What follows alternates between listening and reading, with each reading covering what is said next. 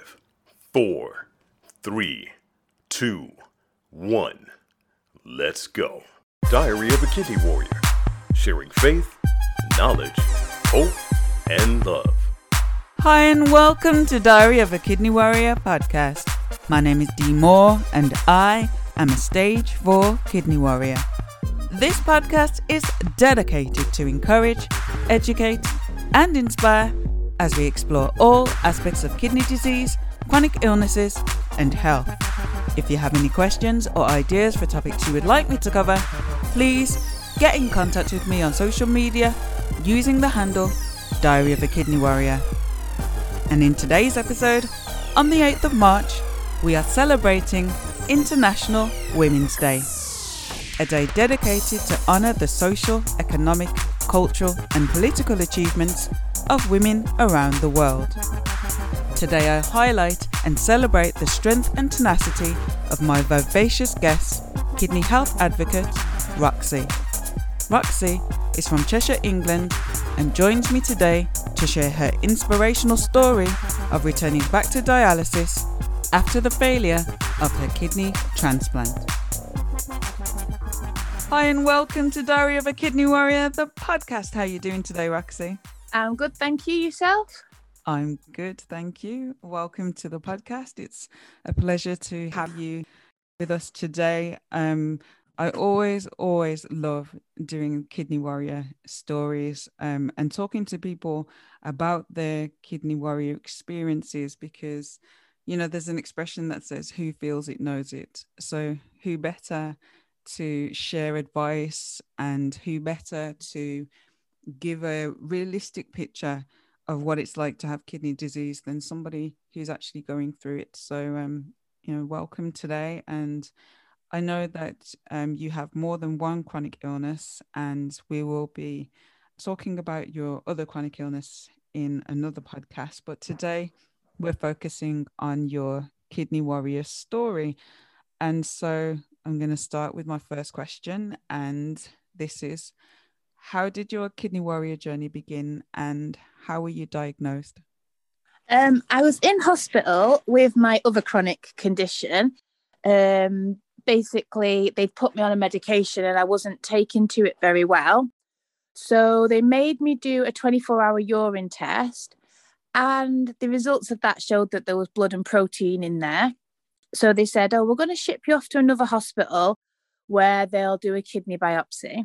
So I had my first biopsy. At this point, I was 18.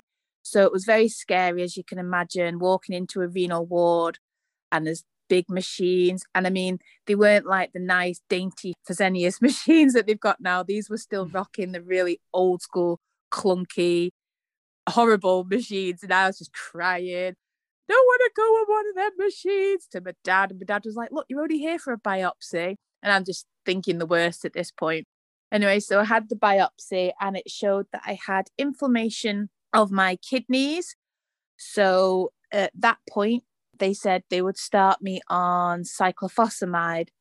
But I did what most young people probably go home and do and Google cyclophosphamide and everything else. And Google is the worst thing you can do when you get diagnosed with anything. Yes, it is. You know? It really is. So I was like, I don't want cyclophosphamide. I'm not having it. Oh, look, the hair will fall out. Oh, this, that, and the other. So the doctor was like, okay, well, you can have the mycophenolate. I'll go with that.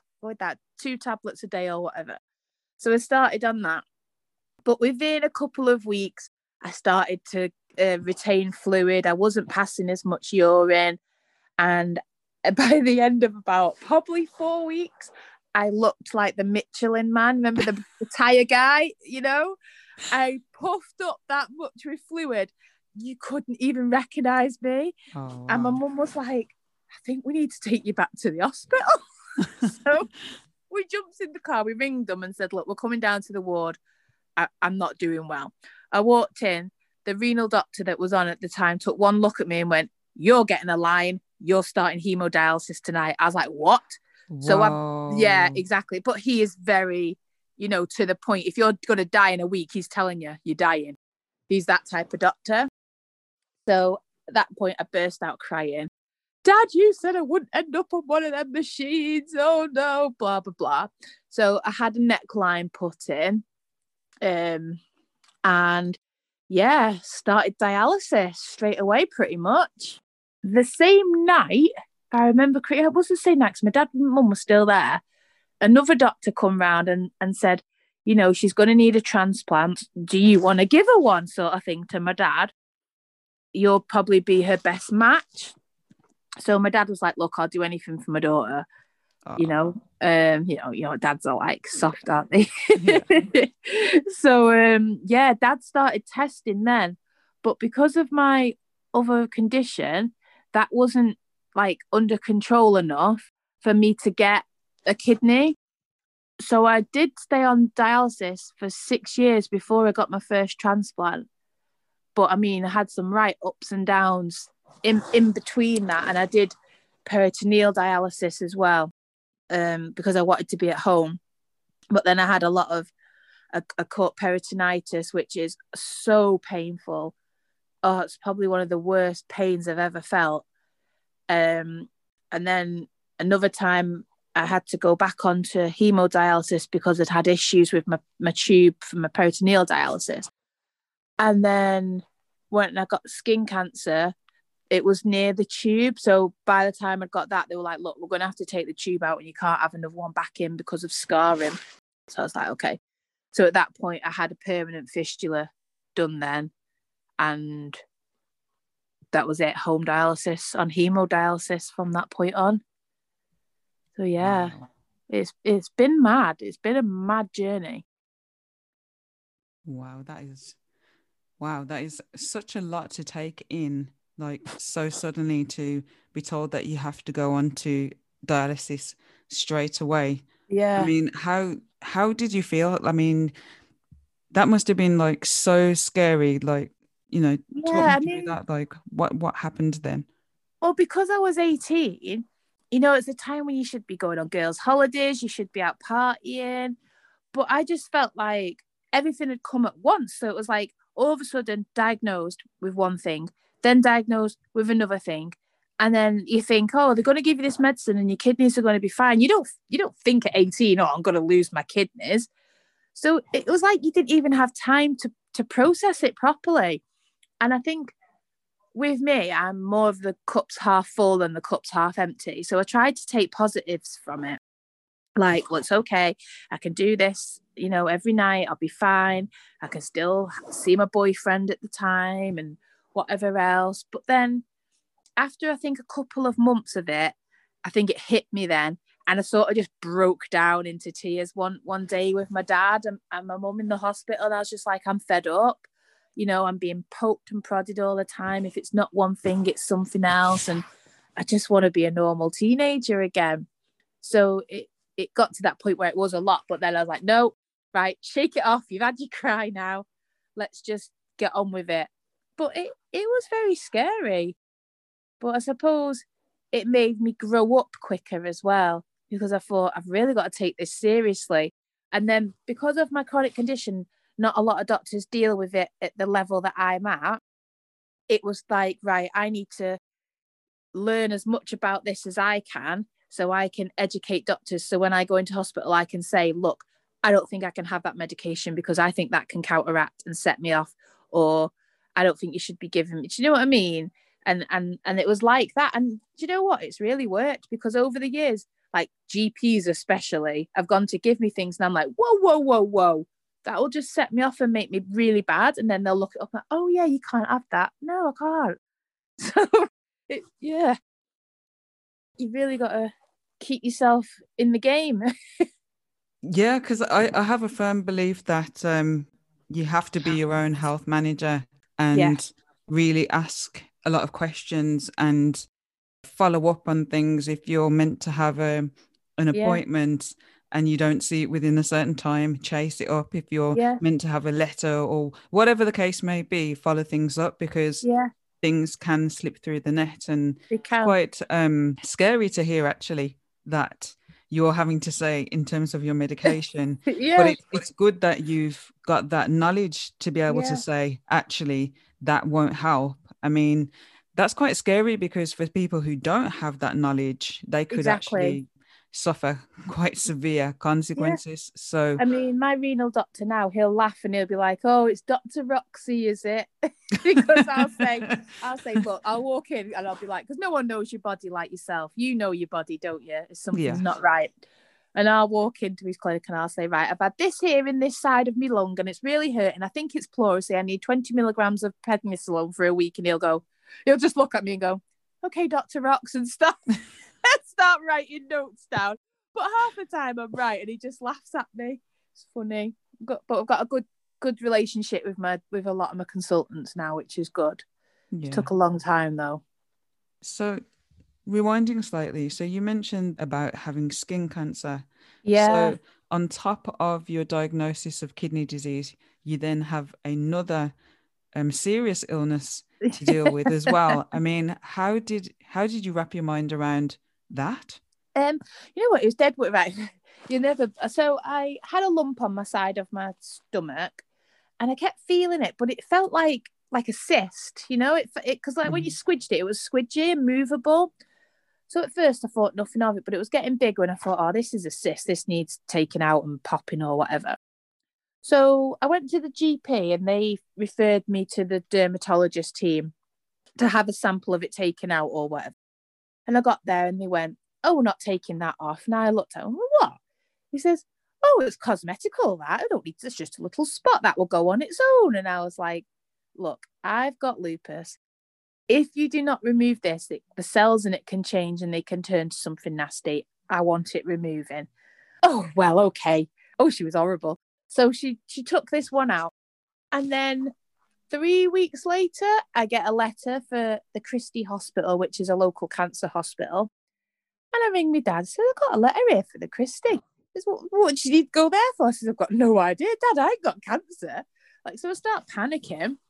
Anyway, so my dad says, right, I'll have the day off work. I'll take you. So we go to this appointment and we go in this room and this lovely doctor, I think he's like Maltese or something. He's just lovely. And he goes, okay, so do you know why you're here? I was like, no. He says, you've got squamous cell carcinoma. I went, in English, mate. And he says, it's a type of skin cancer that's very rare in young people and it's very rare in people of skin of colour. And I was like, right, so I've got it. And he's like, yeah. I was like, oh, right. And he said, did you not know because you had a sample taken from Leighton? And I said, no, they didn't tell me. And he said, oh, well, yeah, that's what it was. And I was just disgusted that they'd not even had the decency to ring me and say, the sample we took was that. So after a few more scans and things, it turned out I had 4 lumps internally on like the stomach wall, and they were all cancerous. So I had to have them straight removed. Like I was in for surgery literally that week. But they never had to do anything else after. I didn't have to have chemo or anything because they got it all out, luckily. But that was just mental. So now I go back every 3 months and they just check, because apparently with that type of skin cancer, if it gets into your lymph nodes, it can be quite dangerous. So I go back and have checks and stuff. So touch wood, everything's been all right for that since. That is just like I don't even know what to say. That is just mind-blowing. And I really you've got such a positive attitude. You're so upbeat. Like you've clearly been through so much in terms of, and we're going to talk more about your journey, but just the little that I've heard so far, you've been through so much, and yet you've got such a positive, upbeat mindset. And I just really commend you. Like I think you have you're a warrior. You really are a warrior. I think you've got to. I think if you get diagnosed with something like kidney failure, anything, any type of diagnosis, especially when people mention cancers and things, a lot of people think the world's over, that's it. But just because you've been diagnosed with something, it does not mean your life has to stop. You just live to your limitations, what you can do, and enjoy it. Life is too short. Yeah. And I always think there are people worse off. There are children in children's wards, that haven't even had a life, that are, what hand has God given them? It's just so sad. So I just think, you know what? I've got a roof over my head. I've got a family that love me. I've got a boyfriend that puts up with me. God knows how, but he does. And life goes on. So enjoy it. I know my limitations. I know I can't go out clubbing till 3 a.m, but I can surely sit at home and have a giggle with my friends or what have you, because we're not going to the pubs at the minute, are we? But, but I enjoy my life the way I can. And I say to anybody, if you get diagnosed with something, don't think that it's the end of anything. Just know you can do you your way. That's my way. No, that's really good advice, because it's so easy to focus on the can'ts and the things you can't do and the places you can't go, and this, that, and as well, especially now during COVID, where we can't go anywhere kind of thing. It's very easy to be stuck and focused on the can'ts, but as you said, when you focus on what you can do within your own limits, it's a much better place and mindset to have, because when you're thinking of what you're able to do, it's like, oh yeah, I can do this and I can do this and I can do this. And it just opens up so much more in terms of how you feel and your mindset and just the way that you see the world around you. So that's really, really powerful. It really is. Yeah. So you were on dialysis and you talked about your journey with skin cancer as well. So you went on to have a transplant. Yeah. After 6 years of the dialysis, they decided I was finally ready to have the transplant from my dad. Right. So we were booked in with Manchester, and we went through all the tests and everything, and you have to go for the counselling where they make sure that you're not paying somebody to give it you and everything like that. It's really strange. It's like, well, it's my dad, I haven't got a penny to my name, never mind to pay my dad off, but okay. So did all that, and then we got booked in, finally got the date, and it was like, right, this is really happening. So on the day of the transplant, they take my dad down first. So he was wheeled down and I was waiting for a couple of hours. And then in the end, they wheeled me down. And the porter says, if you look through there, you'll see your dad. And I was like, what? So we've gone into the anaesthetic room and obviously the operating theatre. We go into the same operating theatre. And I looked up and I could see my dad just lying there, like they hadn't woken him up yet. And then he says, that's your kidney then. And it's the bag that says organ on it, organ transplant or whatever. And he's like, that's your kidney in there. I was like, oh my God. So it was like, this is so real. So anyway, I went in, had the transplant, and they woke me up. And the woman in resuscitation says, oh, you're not like your dad, are you? I says, what do you mean? She says, well, when we tried to wake you up, you said, no, let me sleep. When we woke your dad up, he said, am I all right? Oh, bless. That was quite funny. So the ward that we were on, they have the women on one side and men on the other, but there's like the nurse's desk, in between. So it's like an open ward, but separate. So 3 days into the transplant, because they get you up out of bed the next day and everything to make sure your lung function's okay. So you don't want you lying flat. And then they do what they call, is it a T-scan? And they just check the flow of the kidney. But my kidney was sleeping. I had a sleeping kidney, which is really uncommon when you have a live donor kidney. Usually they're awake straight away. But I was like, oh, it's a man's kidney. Of course, it's blooming asleep, Come from me dad, it's lazy. So it wasn't working. Anyway, the woman next to me, she was lovely. We really got on really well. She'd had a transplant about 4 days before me. It was an anonymous transplant. So we were sort of going through it together, and it was nice. Anyway, the third day we could hear this do, do, do, do, do, do, do. This, what's that? And it's my dad dancing into our side of the ward, with his gown, with his out, his friends and everything. I says, what are you doing? He says, I'm going home. I says, what? 3 days? He says, long as I can poop and I'm drinking, I can go home. And I was like, wow. And I just couldn't believe, how just goes to show how resilient the human body actually is. Absolutely. Yeah. So my dad went home and I stayed in for a further 10 days because I still wasn't peeing or anything. But then when I did start to, obviously, you have to start, you have a catheter in, so they're monitoring what's going in and what's coming out, and you have to write down, I've had a litre drinks today, and then they're like, no, more. But when you've gone from being told, don't drink any more than a litre to drink, drink, drink, drink. It's so hard. I Like, can you'd think imagine, it'd be yeah. amazing. Like, the first thing I wanted to do was just neck a pint of pop, but I just didn't. Like, because I got that fed up of doing it. It was so hard. But then when they finally took my catheter out, my dad had come up to visit me, and I stood up and he went, Rox. And I looked down, he went, you've peed yourself. I was like, oh no, I forgot now. When I get the feeling I actually can pee, I've got to go to the toilet. And this nurse come in, she went, look, love, you won't be the last, because you're definitely not the first. I was like, I'm so sorry, I forgot. Oh, wow. So, because then you had to pee in a jug then, you see, and measure your output that way. But yeah, I just did it over the floor, as you do. So yeah, then after I think I come home about 15 days after. I did do a few stints back into him. We could never really get my creatinine right down we could never get it under 300. It was always creeping up. And the doctor said it could be because it came from my dad, who's a man, so they have a higher creatinine anyway. And because my dad had he's got quite an athletic build. And with being black, that sometimes can give you a higher creatinine as well. Yeah.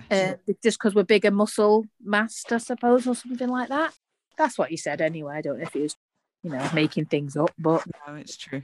Yeah. Yeah. So we could never get it down, but I did all right for 2 years. I managed to go on holiday without dialysis and things like that. So I did okay, eating what I wanted. But then 2 years in, I just started to lose weight rapidly. And my mum says, you don't look right. I was going skinny in the face and I'm a chubby face girl. So it was just odd. And I was like, no, I don't feel myself. My appetite's a bit off. So I went to the hospital, had my bloods done. And they rang me and says, oh, you need to come in. Your creatinine's through the roof. Your urea's through the roof, blah, blah, blah. So I went in, they did a biopsy of the transplanted kidney and they said it's rejecting. I was like, what? So I just burst into tears. Oh, no. I was like, what can you do? You've got to save it. I'm not going back on dialysis. So they did what's called antibody removals to try and get the antibodies, of the kidney down. Yeah. But every time they do it, it'll just shoot back up again. So it wasn't working. So yeah, it was back onto dialysis. But this time I couldn't have a line in my neck because they'd just gone too small or whatever. So I had one in my groin and I had that for 18 months back on dialysis. Wow. Yeah. So that was a bummer. It really was. So it must have been devastating to hear that the kidney had been rejected and that you had to go back onto dialysis. So yeah. How did you come to terms with that? How did you get your mind around that? Well, I just realised I didn't really have much choice, It was dialysis or nothing. So sort of had to pick myself up. I just felt bad on my dad that he'd gone through all that and, but he said if I had to do it all over again, I would. He said, you've had a good 2 years, so look at it that way. And I was just like, you know what? He's right. I have. Yes. I've had a good 2 years, so back to dialysis we go. So how long have you been on dialysis since you I've lost been back that kidney? On 7 years now. 7 long years. So I saw a video that you shared on Instagram. Yeah. I must admit I was looking through the gaps in my fingers. Where you were sharing how you connect yourself to your dialysis line. Yeah. And that was I must say very, very graphic. At the same time, I appreciate the fact that you were brave enough and kind enough to share what you do and to let people know what you as a dialysis patient have to do, but also, showing people the highs and lows, showing people in such a, I can't express enough, the way that you shared was in such a light-hearted, this is what I do. You just explained everything, you broke everything down, but you did it in such an upbeat and positive way. It just blew me away. I just have to say, to be so positive and I think glass half full person doesn't quite do you justice, because I think you take it a step beyond that. And I Thank just want you. to commend you and being brave enough, as I said, because I do think it is so brave to share your life and difficult situations on um whichever social media platform it is. I mean, it's Yeah, easy to put a filter on, or put loads of makeup on and hair extensions and all the rest of it, and look at me, I'm yeah. pretty, this, that, and the other, blah, blah, blah. But to share something so personal, something that is so challenging and difficult, I really do commend how brave you are. And so I just want to ask, what made you decide to do that? I just think when I was going on dialysis and got my diagnosis and everything, there was no social media really. So there was no platforms out there for you to reach out to someone and think, hey, you're a bit like me, you know, can I ask you a question or anything? So I just think I'm a really approachable person. I like to think I am anyway. And I Yeah, just you are. think, yeah, I just think if there is someone young out there, they might connect and think, wow, she's young, she's doing it. Let me ask her a question. Or I wonder if this happens to her. The silly little things like things like I never realized like your periods could stop when you have renal failure. I didn't realize that it was just a normal, natural thing. And I just think if I can just be out there and say, yep, this can happen. Yep, you can get headaches. Yep, you can feel like you've been on a night out or whatever. And just be honest about it and show the highs, the lows, the ups, the downs, the good, the bad, the ugly, and just be truthful rather than a nurse that's never been through it sitting there telling you, oh, it'll be all right. Oh, it's not too bad. No, don't sit there, Karen, and tell me it's going to be okay Mm-hmm. when when you've never been through it, you don't know what it's like. You don't have needles stuck in your arm every week or a doctor poking you in braces and a male doctor having to check you over. So don't tell me, Karen. I'll tell you. you know, it's like that. So I just wanted to just show it really. And I just thought, you know what? I use my social media platform for other things, but I'm going to throw a bit of my health journey in there so people can understand. And also, my main thing is people can see not all disabilities are visible. Yes, absolutely. Yeah, because I can park up in town in a blue badge spot, disabled spot, and I will get looks. And I'm like, mate, you can't see what's going on inside my body. I could Exactly. get out of this car now and walk 100 yards, not even that, and I am knackered, or my legs will go and I'll need my crutches, or I'll be fine, go around and do the shopping with my partner, and by the time I've finished, I'm done, and then go home and sleep for the rest of the day. And these people don't see that. They Yeah. think unless you look physically disabled, then you're fine, and no, it doesn't work like that. No, I totally agree, and it's an excellent point. People, unless they see, well, usually they expect to see a wheelchair or Yeah, some kind of walking aid, shall we say, whether it's a yeah, walking stick or a frame or whatever it might be. But unless they see a limb missing or a chair or a walking aid, they're like, oh, well, you're not disabled, and yeah, you get these looks and stereotypes and all the rest yeah. of it. And I was having a conversation with another kidney warrior who he was going to use a disabled toilet, and the staff member challenged him, and Wow. he said to him, you don't know what's going on with me. Yeah, My disability is invisible, but that does not mean I'm not, that I'm not exactly. disabled. And he Yeah. kind of pulled his shirt open, and the member of staff kind of mouth fell open, and he looked so ashamed of himself, because Yeah. he could see the line, the tube, Yeah. in his chest. And it's like, don't make that assumption. And Yeah. I think, that message really does need to be drilled home to people. Not every disability is visible. Yeah. So yeah, definitely so important to put that out there. It is. So you've touched on some advice earlier. but I'm going to ask you again if like for some more, because, you know, I'm really greedy and I just like to get loads more advice out there. So for somebody that's just been diagnosed with kidney disease, somebody early on in their journey, what advice would you give to them? Don't Google. I know I said it before, but do not Google. If you Google, you're going to think you're going to be dead within a day. Oh, don't do it. Please don't Google, and don't. Do you know something? This one is a new one that well, it's not really new that I've come across, but I'm noticing it more. If you are on social media and you join, say, a kidney forum, there's ones on Facebooks and stuff. There's like the renal patient advice one on Facebook or whatever. Don't go on there asking questions all the time, because they're not doctors. A lot of the people on there like to think they're doctors, but they're not. And then you get, I don't even know if this is a right way to say this, but I'm going to say it. You get these voodoo scammers that come up and they're like, Dr. Hirachi fixed me within a week. Just drink this tea. It's $100 per pack. No. Stop trying to scam people off their weaknesses. So don't fall for none of that either. Yeah.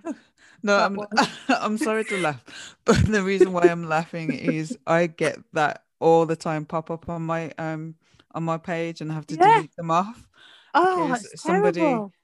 As soon as they see the hashtag kidney disease, yeah, or whichever hashtag it is that they follow, I'm making assumptions here, but whichever hashtag that they're following, yeah, I've seen it time and time again. And as you said, this doctor blah blah blah blah blah cured me of blah blah blah, and you know, I laugh about it because I'm not in that vulnerable place to believe it, but there's people that are desperate to find help and desperate to find a cure. And these scammers, as you rightly said, come along promising the earth, you know, con people out of their money, and it is disgusting. It's sad. It's so sad. And so don't fall for none of that. Talk to people. That is a big advice. Talk to your family. Let them understand what's going on in your body. Don't think, I don't want to tell them. They've got enough going on. You know, if you don't tell people how you're really feeling or how to be around you or whatever, then people won't know how you're feeling. True. My auntie knows if I'm in a bad mood, because I go up and down, you know, especially with being on the steroids. My moods can flip. So if I'm in one of my moods where I just can't be bothered with anyone, she's like, oh, she's in one of her moods. I'll ring you tomorrow, and puts the phone down. She knows now. And it's like, it's a laughing joke now, because I've told people now, I'm not being nasty. If I'm a bit aggressive towards you or whatever, I'm just in one of my moods. And they know. So if you don't tell people, they're not going to know. Another bit of advice. Like I said before, just try and stay positive. Think of the cans, not the can'ts. You know, your mental health is just as important as your physical health. So do things that make you mentally happy. If you've got social media and there's a friend on there that's always, oh, it's raining. Oh, I can't do this. Delete them, because they are bringing nothing to your mental health. Just bin them off, gone, shoo, in the bin. You know, do things that make you mentally happy. If shopping on eBay makes you happy, do it. If, you know, if going for a nice little walk, guys, within reason. Yeah, within reason. Don't get yourself in debt and then come and blame me. But, you know, go for nice walks if you can, or if there's a place local to you that you like to go and just sit and just, you know, take it in or whatever, clear your mind. If you like doing crosswords, do them, but always have that time for you. I'll go for a nice bath, have a nice bath bomb in there, bit of music on, you know, and just relax for 10-15 minutes, and that's me. I'm cool. Then after that, I'll come out and eat. Because boy, I love to eat. But yeah, that's another thing. When you get renal disease, the renal diet is one of the most unhealthiest diets going, and your dietitian will tell you that, because you can't eat. You got to watch your potatoes, you got to watch your crisps, your chocolate, your drinks, and there's something about everything. So you might think, oh, I'll have a brown bread sandwich because that's healthier. No, brown bread actually has more phosphate in it, and you don't think of that. So then it's like, oh, we'll have to have white bread. Okay. What am I going to have on it? Cheese. Oh, no, that's too much phosphate. So you've got to do things within reason. So, balance it out, but try and keep your diet as healthy as you can, but obviously looking after yourself. So it does take a bit of jigging to get your diet right. That's one thing I will say. But once you've got it, you're fine. That's really good advice. Thank you. While you were talking, you touched on steroids, because steroids, everybody knows about steroids, and how wonderful they are. You need them, but they're kind of, what's the best way to put it? They leave their mark. Yeah.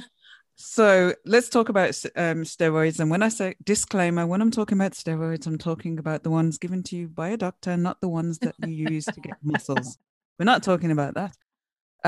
So yes, steroids. How have they been for you? What have been the highs and lows of steroid treatment for you? Okay, steroids for me, I've been on them now 13 years. If I run out of my steroids and don't have them for 2 days, I know about it. My lupus starts flaring up my joints, so I get really painful joints. But the downside to my steroids is the appetite. Like, you've got to learn that you're not really hungry, but your steroids are telling you you're hungry and you just want to eat rubbish, basically. Yeah. So that's a downside. So I've had to learn to balance that.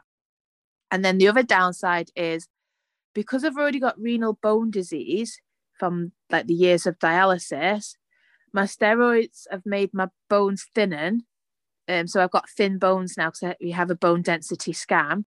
So I had osteoporosis anyway, but now I have onset scoliosis in my back. And this is all from steroid use. So my back has a curve in it. You can see it when I'm stood up. And I never thought anything of it before. I just thought it was the shape of my body. But just the middle of last lockdown, I went to have a scan on it, and she showed it me. And at the bottom of my back, it's the little, the little square bits in your spine. They're starting to compress, and it's all because of my steroids. Because it's made me that weak, it's just started to do it. So yeah, it's mental. But then I couldn't be without my steroids. So, and then the other thing with my steroids, like I say, is my moods. They really do give me mood swings, up and down, up and down. Roid rage, is that what they call it? I like that. I haven't heard that one before. Yeah, I like that, roid rage. Roid rage, it really is. But yeah, so that's the bad side to them. But then if your doctor says you need them, you need them. And moon face. If you're on a high dose, get the moon face. And like I said, I've got a chubby face, so when I've got moon face, it's ridiculous. Yeah, I totally understand about moon face. I mean, with me, it was like, when they put me on the steroids, I was on a very high dose for a while, and then gradually, they take it down, and I'm still on them, but a very low dose.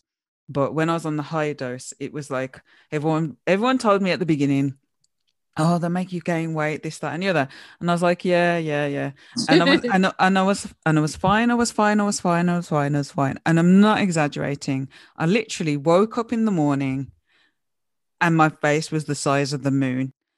And it was like something like a Laurel and Hardy movie where, you do that double take. Yeah. And I was like, I look like a chipmunk. And I just was like, that's what I kept saying. Like, and I was in floods of tears. And I was like, my face, oh my goodness, like this. And it is just that whole having to come to terms with the fact that, as you said, on one hand, it's causing these side effects, which are not, which for me included insomnia.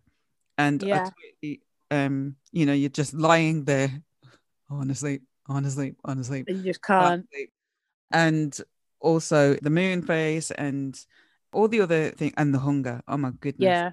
Yeah. All the different things that you have to deal with on the negative side when it comes to steroids. But then, as you said, it's like, but you need them. Yeah. And without them, you know, where would you be? Would you even be alive? You just don't know. So it's like, Yeah.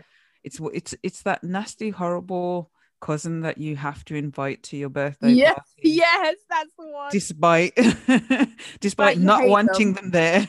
Yeah. But they have to be there because without them you wouldn't be able to have the party. So it's one of those. And it's another thing that you know, when I think it's helpful to let people know going in that these are the type of things that can happen, because I think unless you know that it's to do with your medication or to do with your condition, you internalize it like it's you.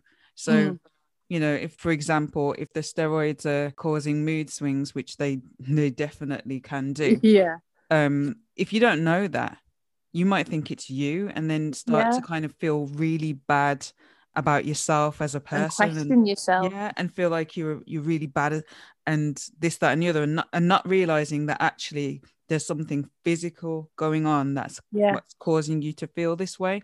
So I think it's really important to put that information and that knowledge out there, so people can understand, actually I'm feeling up and down, but actually it is a normal part of this journey. So thank you for sharing about that. So what are the best resources that have helped you across the way? I don't know. I think it was just sort of doing my own research, but not reading too much into anything. Right. And so if something, like, for example, if I was in hospital with something, I'd question the doctors. I'd question, because I'd be like, look, I don't want it sugar-coated. I want to know the real reason. I want to know why it can happen. I want to know what your treatment is for it. And then question it and finding out stuff from them, and then looking into what they're telling me, sort of thing, rather than just Googling it and reading mixed-matched information that didn't have nothing to do with me or anything. But that was it, really. And then, like I say, there wasn't much social media when I got diagnosed, but I mean, now there's more. And with the machine I'm on the Next Stage machine. They've got a little support group, but they're quite new over here. They're more big in America. But I do ambassador work for them. So we go to meetings with them. So that's quite nice because you meet other renal patients. Yeah. So talking to other renal patients is the best thing, really. That's why I said I like your podcast, because you can listen to everyone's experience, even though we're all going through the same type of thing, the same type of treatments. Everyone's experience of it is different. Absolutely. So I think just talking to other people can really help, and questioning your doctors till you're blue in the face and they're just like get really annoyed with you. You sound a lot like me. I ask a lot of questions too. Yeah, you have to. You want to know what they're about to put in your body. I'm like, why are you about to jab that in me? Or when a nurse comes, if you're in the hospital and a nurse comes at 10 o'clock at night, all right, I'm just giving you this now. Whoa, what is that? Why are you putting it in that vein? You know, and I'm not having no psycho nurse come killing me. Tell me what that is. I watch too many killer documentaries, believe me. So yeah, I just want to know everything. And then any drugs I'm on, if they start me on any new drugs, I'll start reading the information leaflet back to front and then looking into it even more, because I want to know, like you said before, you want to know the side effects that the drugs are going to give you and things in case, because you just don't know. So you don't. That's what I do. Fantastic. What are common myths about kidney disease that you'd like to debunk? You know, one of them, when I was in the unit having dialysis, and obviously I stopped peeing. I don't pass urine now. And I thought everyone was like that, but that's not true. Some people do still pee when they're on dialysis. And I didn't realise that. I thought we all just stopped and that was it. But some managed to maintain it, which is a good thing, because that's getting rid of more toxins. Yes. Other myths. Oh, let me think. I can't think of any, really, that I've come across personally. I'm sure there is many, but I've not. For people, I tell you, this is a myth. People think once you get a transplant, you're cured. That's it. You're fine. No, that's not true. They don't realise the appointments. I mean, the first week when you get sent home from a transplant, you are back at that hospital every single day for blood tests, every day. And then they might let you go down to having one day off out the 7 of the week, you know? So you got all the blood tests, then the tablets, and then the maintaining of the tablets. And if you don't take them tablets, your kidney will reject, you'll have rejection. So it's not a cure, but it's better treatment, shall we say, than being on dialysis. You've got a better quality of life. So yeah, that was it. Because when I first got my transplant, everyone was like, oh, you're all right now. No, I've still got to watch my foods and watch what I do and everything else. So that was a myth. It's amazing how many people don't realise I didn't realise actually until I was in that situation, how important your kidneys are. Yes. You know, remember my nana used to say, drink barley water, it flush out your body. And I'd be like, what is she on about here? Some Jamaican old rhymes and stuff, making up things to me. But yeah, apparently she was right. I should have drank me barley water and flushed my body out. Might not be in this situation. So yeah, you don't realise how important they are. And a lot of people don't realise you can live with just one kidney. So I think that's why there's not as many live donors, unless you're in that situation where, say, your dad or your daughter or whoever needs a transplant. Yeah. You don't realise that. I can't think of any myths. That's about it, really. No, thank you for the ones that you've mentioned. What question do you wish that I had asked you? I don't know. I can't think of anything. You've asked the main ones, really. Yeah, I can't think of anything. I've gone mind blank.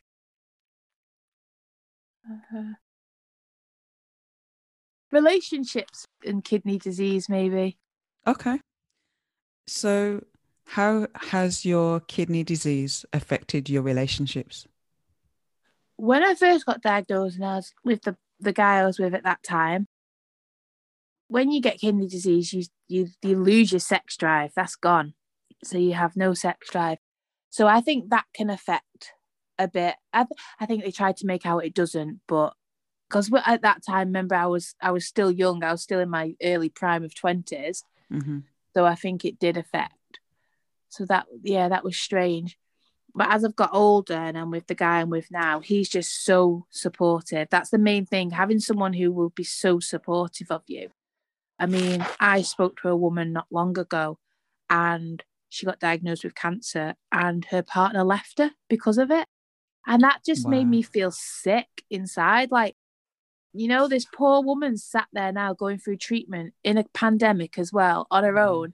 And he's buggered off with someone younger just because she got diagnosed with cancer.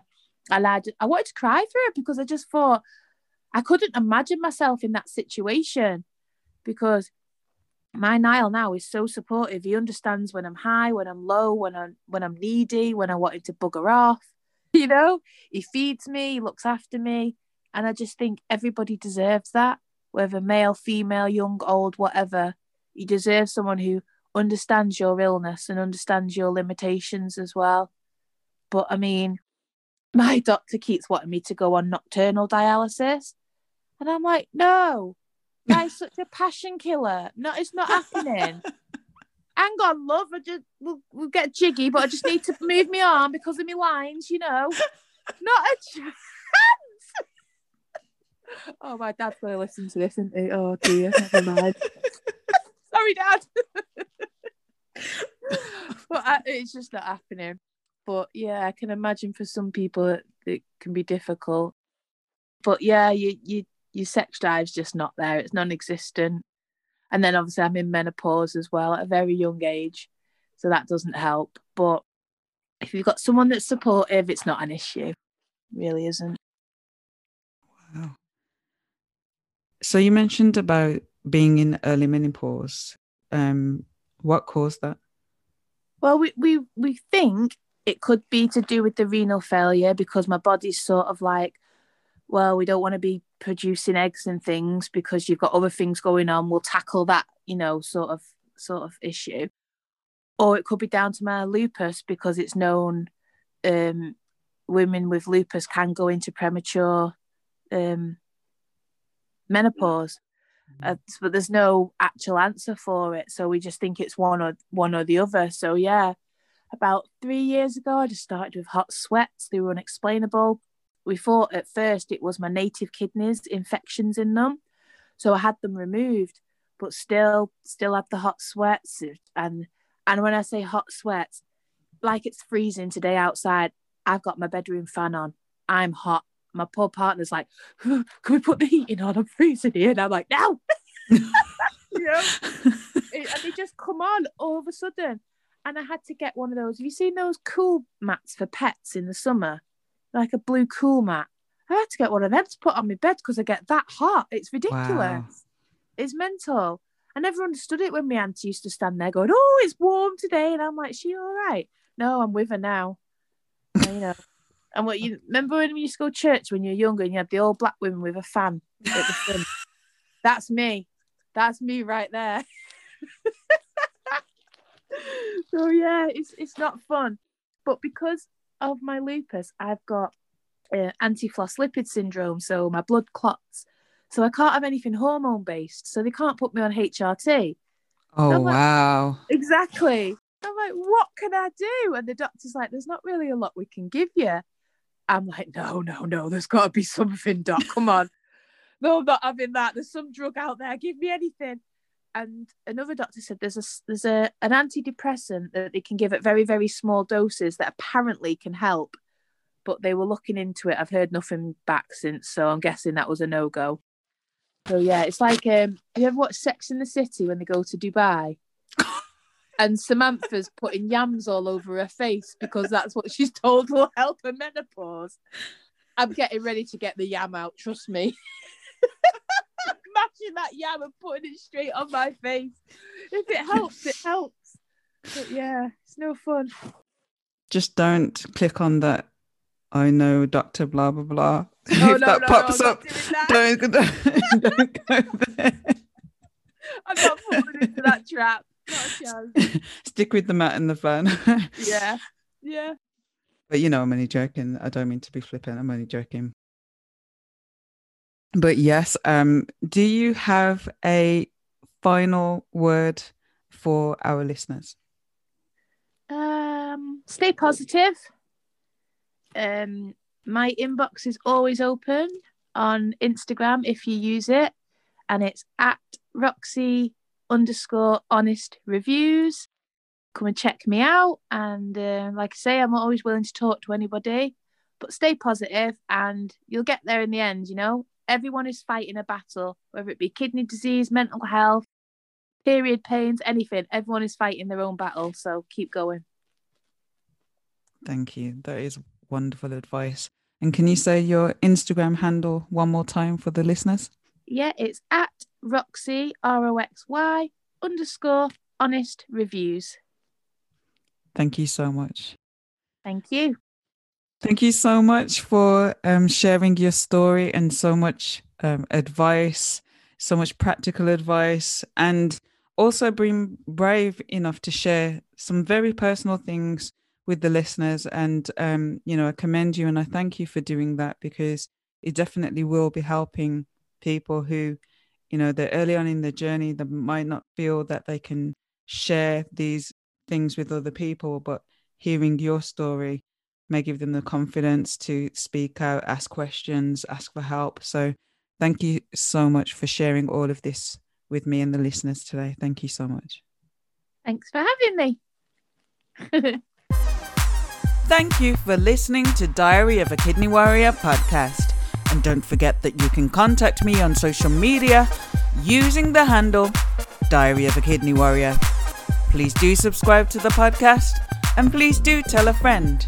A special episode to celebrate World Kidney Day will be released on Thursday, the 11th of March.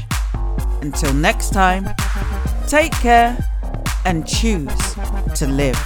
Diary of a Kidney Warrior, sharing faith, knowledge, hope, and love.